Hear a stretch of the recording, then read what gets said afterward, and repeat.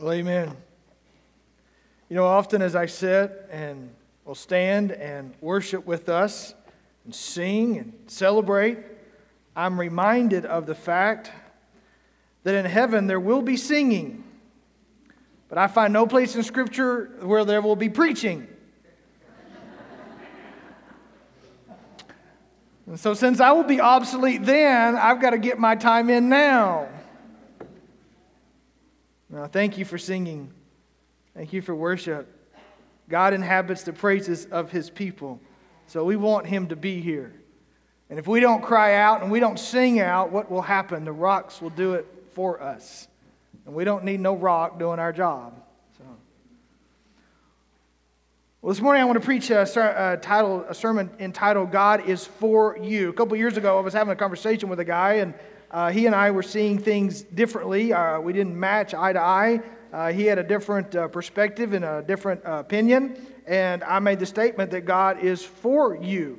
And he wanted to argue that point. His point was we need to be for God, but God is not for us. And I beg to differ because Paul states it, that God is for us. So that's kind of where we're going to go this morning. But we're going to do a Bible drill type sermon. If you like Bible drill, if you remember the days when you would stand and present your sword and you had to, and the caller would call out and you would find it. This is going to be one of those sermons. We're going to walk through 8 chapters of the book of Romans. And so if you like Bible drill, you'll like this. If you don't like Bible drill, well, I'm sorry. It's only going to last about an hour and a half. So, you'll survive. But God is for you. If you don't hear anything else, you've got to walk out of here understanding that Scripture teaches, not only emphatically as Paul states it in Romans 8, but throughout the whole New Testament, God is for you. God is for you. He is for you. Now, we Christians, we talk a lot about the gospel. It's one of our big words. It's one of our buzzwords. It's kind of a catchphrase for us. We talk about the gospel of Jesus Christ. We throw the gospel around a lot. Sometimes we're aware of what we're saying when we use the word gospel. Sometimes we're not so aware of what we're saying when we use the word gospel, but we tend to use it, and we should. Now, the word gospel simply means good news.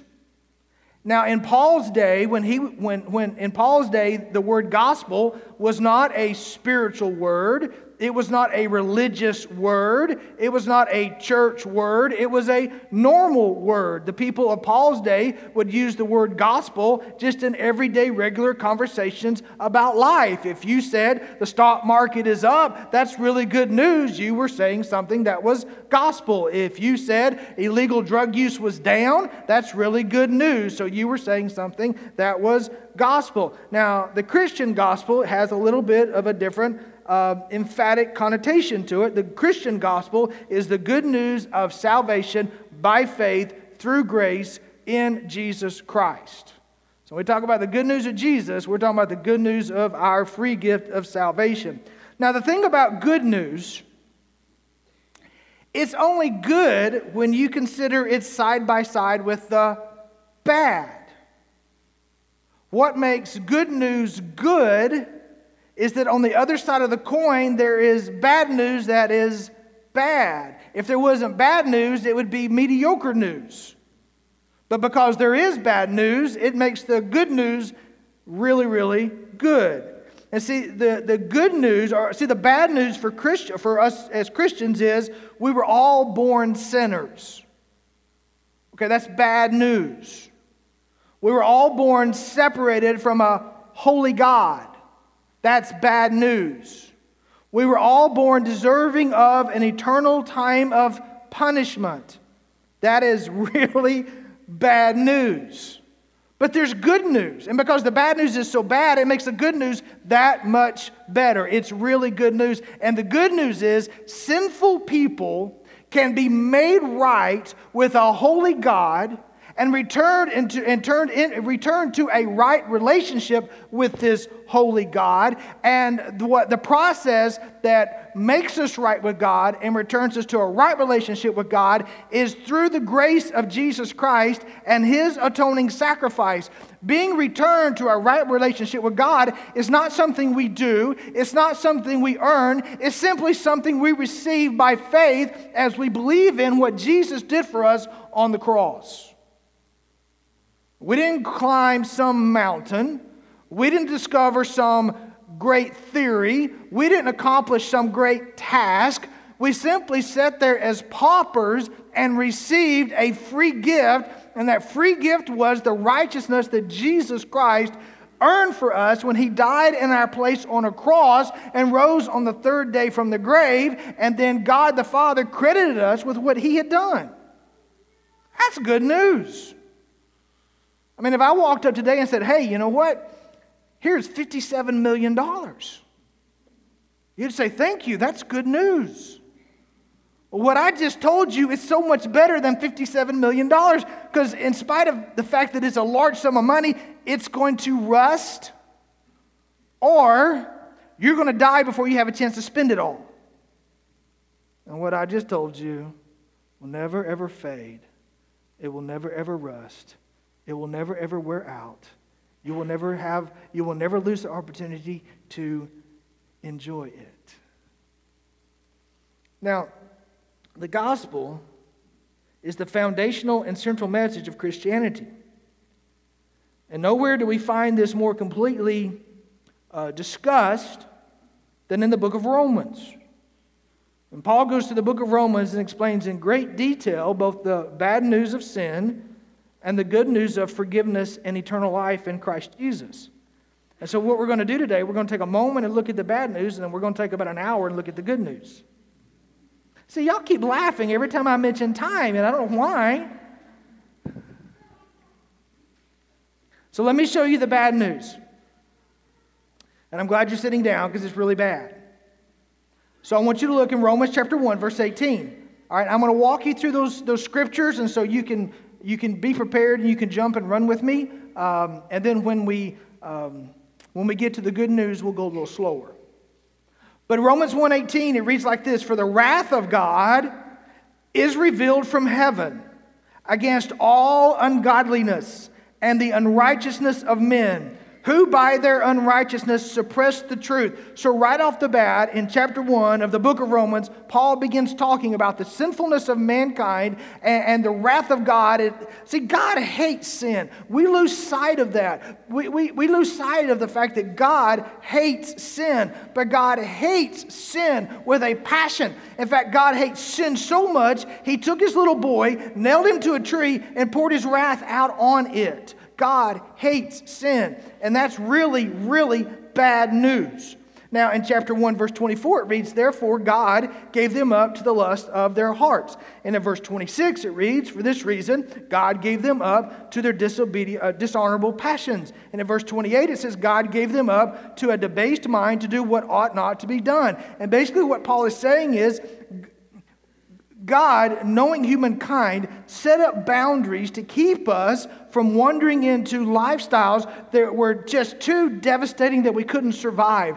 But because of the hardness of our hearts and our deep desire to sin in spite of God's perfect boundaries, God finally just gets fed up and He turns us loose and He lets us dive into the deep end of debauchery, and we reap the consequences of our actions. And that's really bad news for God to turn us loose. It's really bad for God to say, I wash my hands of you. Go do whatever you want. You're going to suffer unbelievably, and I'm not going to help you out. I am taking away the net that would catch you and save you before you got into a mess. I'm going to turn you loose.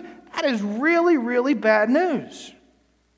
And Paul keeps going in verse 23, chapter 3, verse 23. For all have sinned. Everyone has sinned.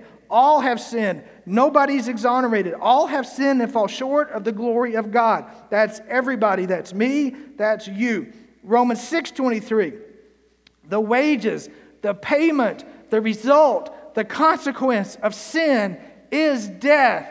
The payment for sin is death. You and I have sinned. We are sinners, and therefore we sin. And because we have sinned, we earned death. Now the Greek word there, here's your Greek lesson for the day. The Greek word there is the Greek word thanatos. Thanatos. It just kind of rolls off your tongue. Thanatos. And all it simply means is it's referring to a separation. It can be a physical separation, a cleaving away, or it can be a spiritual separation. And the way Paul uses it here, it's a spiritual separation. Because of our sin, we are spiritually separated from God. And in our spiritual separation from God, we are spiritually dead. That's why Ephesians says that we were dead in our sins, not that we were bad in our sins. So we have the concept that we're bad in our sins, but that's not the case. We were dead in our sins. Salvation doesn't make bad people good. Salvation makes dead people alive. Well, the fact that we're separated from God is really, really bad news. Now let's look at one more, and then we're going to change gears. Chapter 7, verse 11, for sin, seizing an opportunity through the law and the commandments, deceived me, and through it killed me. Really bad news. Bad news. So we have 7 chapters there. And I skimmed through it. I just give you the highlights. But 7 chapters of theologically bad news. But then Paul gets to chapter 8. And in chapter 8, we turn a corner. And in chapter 8, Paul dives into the good news of Jesus Christ. And there is bad news. And it's bad news. But there is good news, and it's good news. In fact, it's great news. It's the best news. It's eternal news. It's the blessed news of what Jesus Christ has done for us and offers to us. And so we're just going to, chapter 8, we're going to roll through chapter 8, and I'm going to walk you through it and let you see the good news of Jesus Christ. So we start in verse 1, chapter 8. It says, therefore, there is now no condemnation for those who are in Christ Jesus. For the law of the Spirit of life has set you free in Christ Jesus from the law of sin and death. And see, this is the good news of Christ Jesus. In Christ Jesus, as a believer in Christ Jesus, having received the free gift of salvation in Christ Jesus, you are fully and totally acquitted before God. You have received a complete pardon. There is no penalty to serve. There is no punishment to endure. There is no price to be paid. You have been completely acquitted before God. Christ stood before the Father. And as he stood there, he bore every sin you and I have ever committed and every sin you and I would ever commit. And God the Father looked at God the Son as he bore our sins and said, you are guilty and you deserve death. So God hung him on a cross and he died in our place. So now God looked at us and says, you have never sinned. I see you as if you are perfect. You will never stand in judgment before God. You will never stand in judgment before God. You will never stand in judgment before God. That's the best news you could ever hear on any occasion. In Christ, you have been approved by God. You have been given a right standing before God. You are fully acceptable to the Father. And that is good news. Okay, you can get excited now.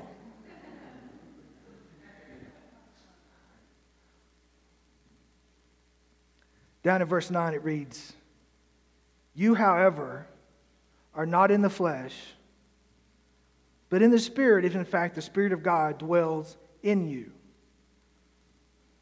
And see, the good news for those of us in Christ is we are indwelt by the Holy Spirit.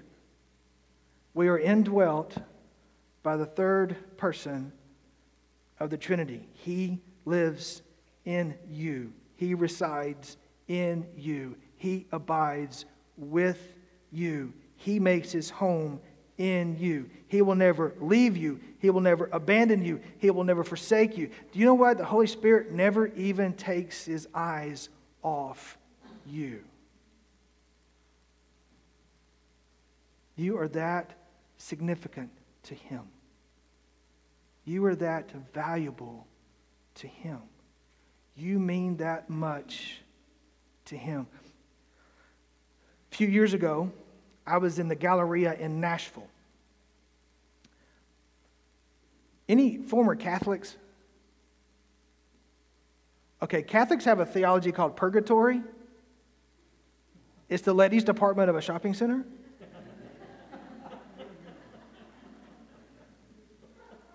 But it was Debbie's birthday, and so I was in the department store there, and I was shopping for Debbie something for her birthday. And I wanted to buy something special, so, I'd saved up a little money, and I was taking my time. And anyway, this yuppie-looking soccer mom began screaming. And she's calling out this name, this little girl's name, or it turned out to be a little girl. She's yelling out this name, and she's running around the containers of clothing, the racks of clothing, and she's ducking under things, and she's looking. She's yelling. I mean, she's not worried about her appearance. She doesn't care what anybody thinks. She's not worried about upsetting anybody.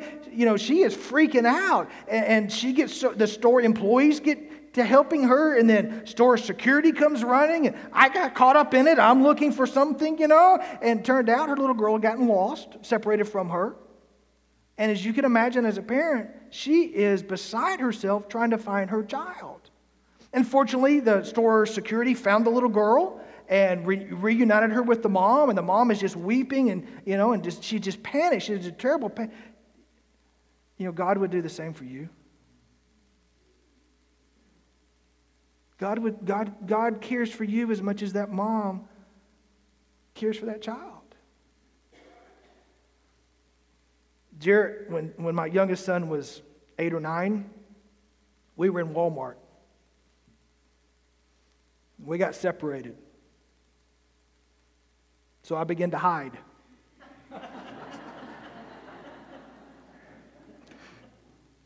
See, not all parents are the same.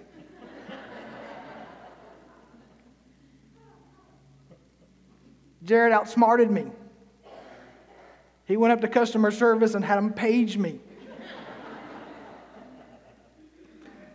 I was hoping he'd be here today so I could tell that story so he could tell you it really happened. Ephesians tells us that not only are we indwelt by the Holy Spirit, but we are sealed by the Holy Spirit. We are sealed by the Holy Spirit until the day He takes us to our eternal home in heaven. To be sealed by the Holy Spirit is to have Him stamp His name on you. I used to misinterpret that verse. For years and years, I thought to be sealed by the Holy Spirit was like somebody took a big piece of saran wrap and just wrapped you up really tight and sealed you, just sealed in the juices, But that's not what it means. To seal something is to stamp, is to put a seal on it, to put a name on it, to stamp your name on it. God has taken His name and stamped His name on you. You are His. He has claimed you, and He is proud to claim you. You're His child, and He's grateful that you are His child. You have been sealed by the Holy Spirit. You were indwelt by the Holy Spirit. Well, Paul keeps going. We got a long way to go. Verse 16, chapter 8. The Spirit Himself bears witness with our spirit that we are children of God. And if children, then we are heirs. We are heirs of God, and we are fellow heirs with Christ Jesus. And see, the good news that we celebrate today is that those of us who are in Christ are now fully and completely a child of God with all the privileges that go along with being a child of God. You have been adopted fully into God's family. You have a place at His table. The servants may be eating in the kitchen, but you get to eat beside the Father. And being His child, you have an eternal inheritance waiting for you. And listen, it's not some piddly inheritance that doesn't measure up. We are fellow heirs with Christ. We are joint heirs with Christ. Now, I have a hard time wrapping my head around this because what Paul is saying in this verse is that what God the Father has in store to pass down to the one and only, He's also going to give to me and you. Do you understand that when Christ stands before the Father to receive His eternal inheritance, you and I are going to be standing right beside Him, and we're going to receive just as much? Again, I have a hard time wrapping my head around that. I think, I didn't earn that. I've done nothing to deserve that. Why would God give me such an inheritance? Jesus deserves it, but I don't. But that tells you how great God's grace is, because he's going to hand me what Christ has earned that I haven't. And that's really, really, really good news. Paul keeps going down in verse 26. Likewise, the Spirit helps us in our weakness. For we do not know what to pray for as we ought, but the Spirit himself intercedes for us with groanings too deep for words. Now, see, not only are you sealed, and not only will you receive an inheritance, but you are prayed for. And listen, it's not your pastor praying for you. It's so much better. It's not your Sunday school teacher praying for you. It's so much better. It's not your deacon praying for you. It's so much better. It's the Holy Spirit praying for you. The third part of the Trinity is in communion with God the Father, and he's in communion with God the Son. And what they're talking about is you. Have you ever thought about your name is ringing out through the hallowed halls of heaven? And if it's not enough that the Holy Spirit is, well, let me back up. The Holy Spirit is praying for you, and he is so caught up in it, and he is so genuinely fervent about it that there's not even words to say. He's just making groanings to the Father, and the Father understands what those groanings mean. He cares so much about you, he can't even put it into words. And not only is the Holy Spirit praying for you, but if I can step out of Romans for a minute, in the 7th chapter of the book of Hebrews, it says that God the Son is sitting at the right hand of the Father, and he is making intercession for you. So not only is the Holy Spirit praying for you, but the Son is praying for you. Now that's a lot of praying, I think. And to me, that's pretty good news. Listen, many of us have been praying this week for all kinds of people who are going through a whole lot of stuff. Charlene Woodruff, it just pops in my mind because she texted me right before I stepped up here to tell me how good her mom is doing. When Russell and Charlene left here last week, it just was not expected that her mom would survive. And miraculously, she is going home tomorrow. And so Charlene was thanking me and us for all the prayers that we've been praying. And I'm grateful to do it. I'm honored to do it. And Charlene is, she's just telling me, I'm so thankful to have a pastor that prays for me. I'm honored to do it. I am glad to do it. But you think about it, there was somebody a whole lot better than the preacher praying for Charlene's mama.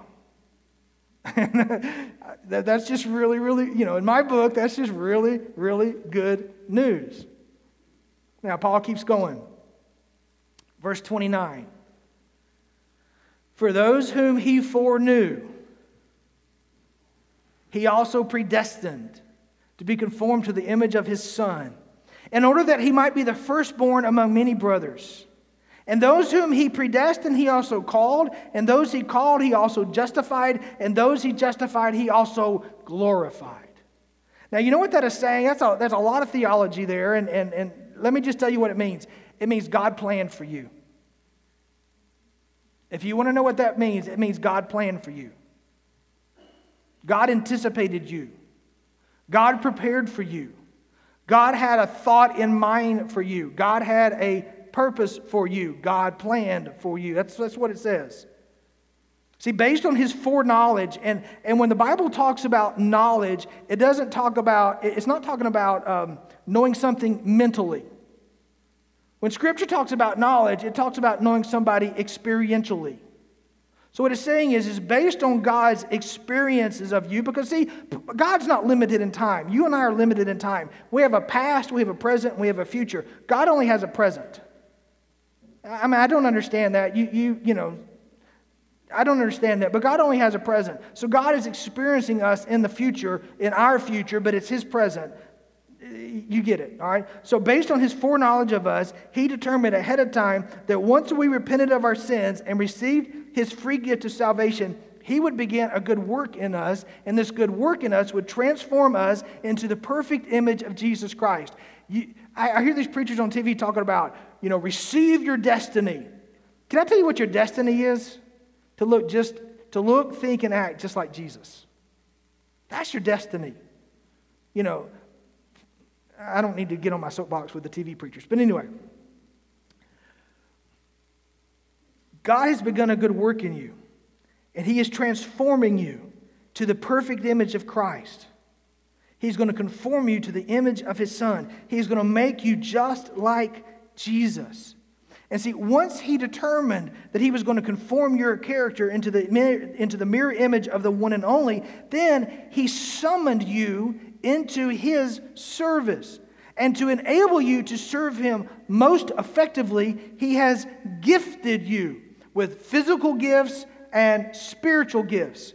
And He has placed you in a local church where He can use you to bless other people and to make an eternally significant difference in someone's life. And as if that wasn't good enough, He has also justified you. Now, we are still in earthly bodies, and these earthly bodies are stained with sin. But one day we will be freed from these bodies. Until that point, God still chooses to see us as if we are perfect. He has chosen to justify us. He sees us as righteous. He sees us as holy. He sees us as perfect. Now, it's not enough for Him to simply justify us. He goes a step further and He glorifies us. In His mind, we are already glorified. One of these days, we will leave this earth and we will be freed from these human earthly bodies. Paul calls it a body of sin and death. We will be freed from these bodies and we will receive a new perfect heavenly body. And in that perfectly heavenly body, there is no ounce of sin. There's no stain of sin. There's no scar of sin. There's no desire for sin. It's a perfect body. It's a body that can actually enter into the presence of God the Father and not be consumed by the magnitude of His glory. But in that glorified body, we will be perfect. Now here's the thing. God has already chosen to glorify us. So in His mind, it's already happened.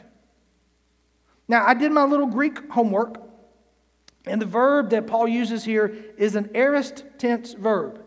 Now, an aorist tense verb has a past, it's like a past tense in that it's something that's already occurred. But it's unlike a past tense because it's something that has ongoing ramifications. So in other words, God has already chosen to glorify you. It's something He has already done. The ramifications are still being worked out. But in God's mind, it's already complete. It's not something He's considering. It's not something He's debating. It's not something that He might possibly do. It's already done. It's in the bank. You can write a check off of it. It's done. You have been glorified. And that's really, really good news. Now, Paul gets so excited here, like some of you guys are right now, that he rattles off two rhetorical questions. And this is where we're going. See, all that was introduction. We just now got to the sermon. Verse 31 says, "What then shall we say to all these great things?" This is such good news. I don't know what to say here. Wow just doesn't seem to cut it. Paul is probably the most brilliant mind Christianity has ever has. C.S. Lewis may be close. But even here, Paul doesn't know what to say. He is lost for words. He is speechless because the good news that he has just written is so good, he doesn't know what to say about it. Imagine a preacher speechless. So what shall we say about these things? Well, here's the only thing Paul knows to say. If God is for us, then who or what can be against us? Now, the preposition "if" there is a word that implies an assumption for the sake of an argument. So Paul is not postulating the possibility that God might be for us. Paul is stating that God is for us. And since God is for us, who or what can be against us? And even if they line up against us, who cares? Because the big bully on the block has got our back. God is for you. He really is for you. You really matter that much to Him. The transcendent, omnipotent, omnipresent creator of everything in this universe is for you. Our God is rooting for you. It's like an earthly dad cheering on his child. You parents have been to the ball field and you've cheered on your child. You were for them. Or you went to the band hall and you sat through the recital and you cheered on your child. You were for them. Or you went to a PTA meeting and you oohed and awed over their schoolwork because you were for them. You swelled with pride. A twinkle came to your eye. A smile came to your face because you were for them. Your Heavenly Father is for you and just so much more. Your God is for you. When my boys were small, I served a church where basically the staff just had to work around the clock. And when Jordan was in the 4th grade, he played football, and I got to see 2 of his 9 football games. And I promised if I could ever do anything about that, I would. And so right after that, we moved to Tennessee. And I don't know that I ever missed, but I missed one game from the time he was in the 5th grade till he finished high school. I missed one game. It didn't matter what I had to do. I was going to move it. I was going to be there for my kids. I was not going to work through my life of my kids. I was for them. Now, there were times Jordan wished I wasn't there. There was a day he was playing football, and we were somewhere up in north central Tennessee, and Jordan was a senior, and he was the middle linebacker, and he was the leading tackler on the football team, and he was just wallowing in the dirt. He wasn't trying. He just was wallowing. There's just no way to put it. He was wallowing in the dirt. And by halftime, I was so frustrated, I told Debbie, let's go home. She goes, no, we can't leave. I said, no, let's go home. I don't want to watch anymore. No, we can't leave. So I sat there. So when he came out for the second half, Jordan was the kicker. And so he came over to the bench to get the tee so he could kick off for the start the second half. And I was close enough to yell at him. He wished I wasn't there. See, again, not all parents are perfect. But your Father in heaven, who is perfect, is for you. He is rooting for you. He is cheering for you. He is behind you all the way. All right, let's look at verse 32 and we'll finish. He who did not spare the one and only Son, but gave him up for us all, how will he not also with him graciously give us all things?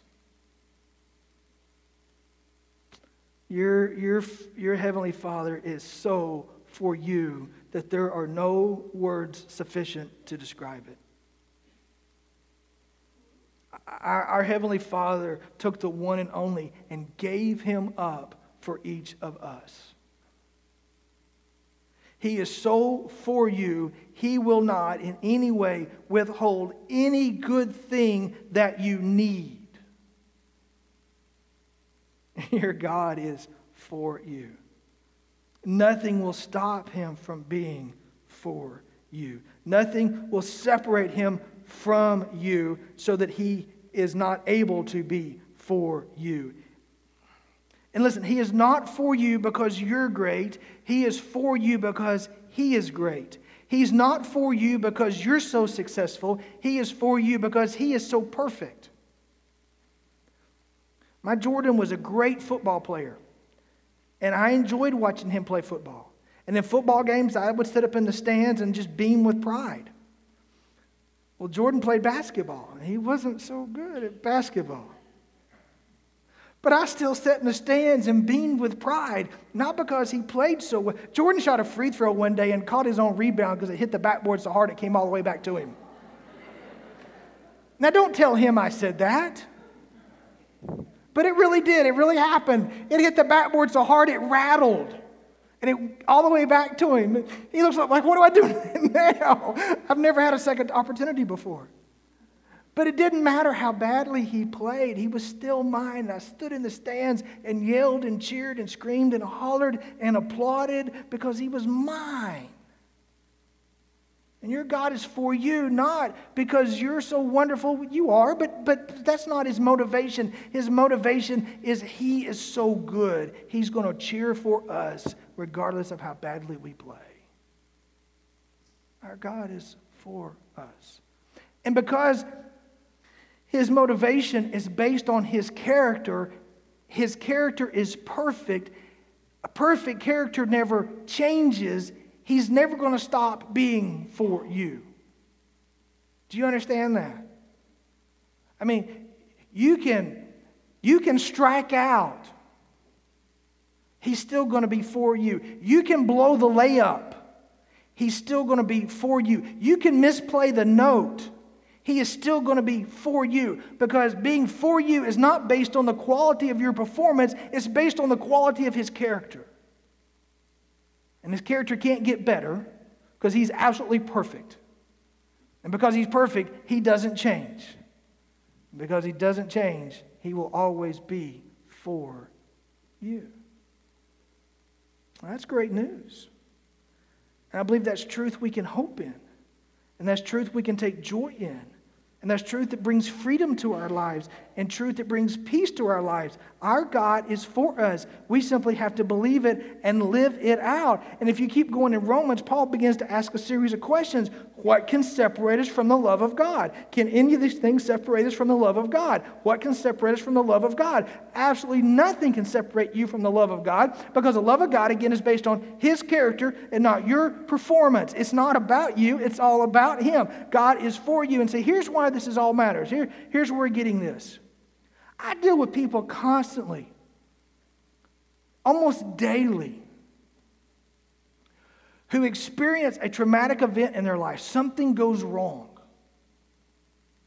And their mind quickly assumes God is no longer for them, or this wouldn't happen to them. Brother Greg, how can God love me and let this happen? And see, here's what happens in our human minds. We take God and we take the events of life and we see them as one thing. And they're not. Life and God are two different things. And when you suffer bad things in this life, it's because life is bad. It's not because God is bad. Your God is good. Your God is perfect. Your God is always good, and he is always perfect. And your God is for you. He is always for you. When life is bad, your good God is still for you. When life is tragic, your good God is still for you. When things don't work out the way you want, your good God is still for you. You may walk through the valley of the shadow of death, but your God will go with you because he is still for you. And that's pretty good news.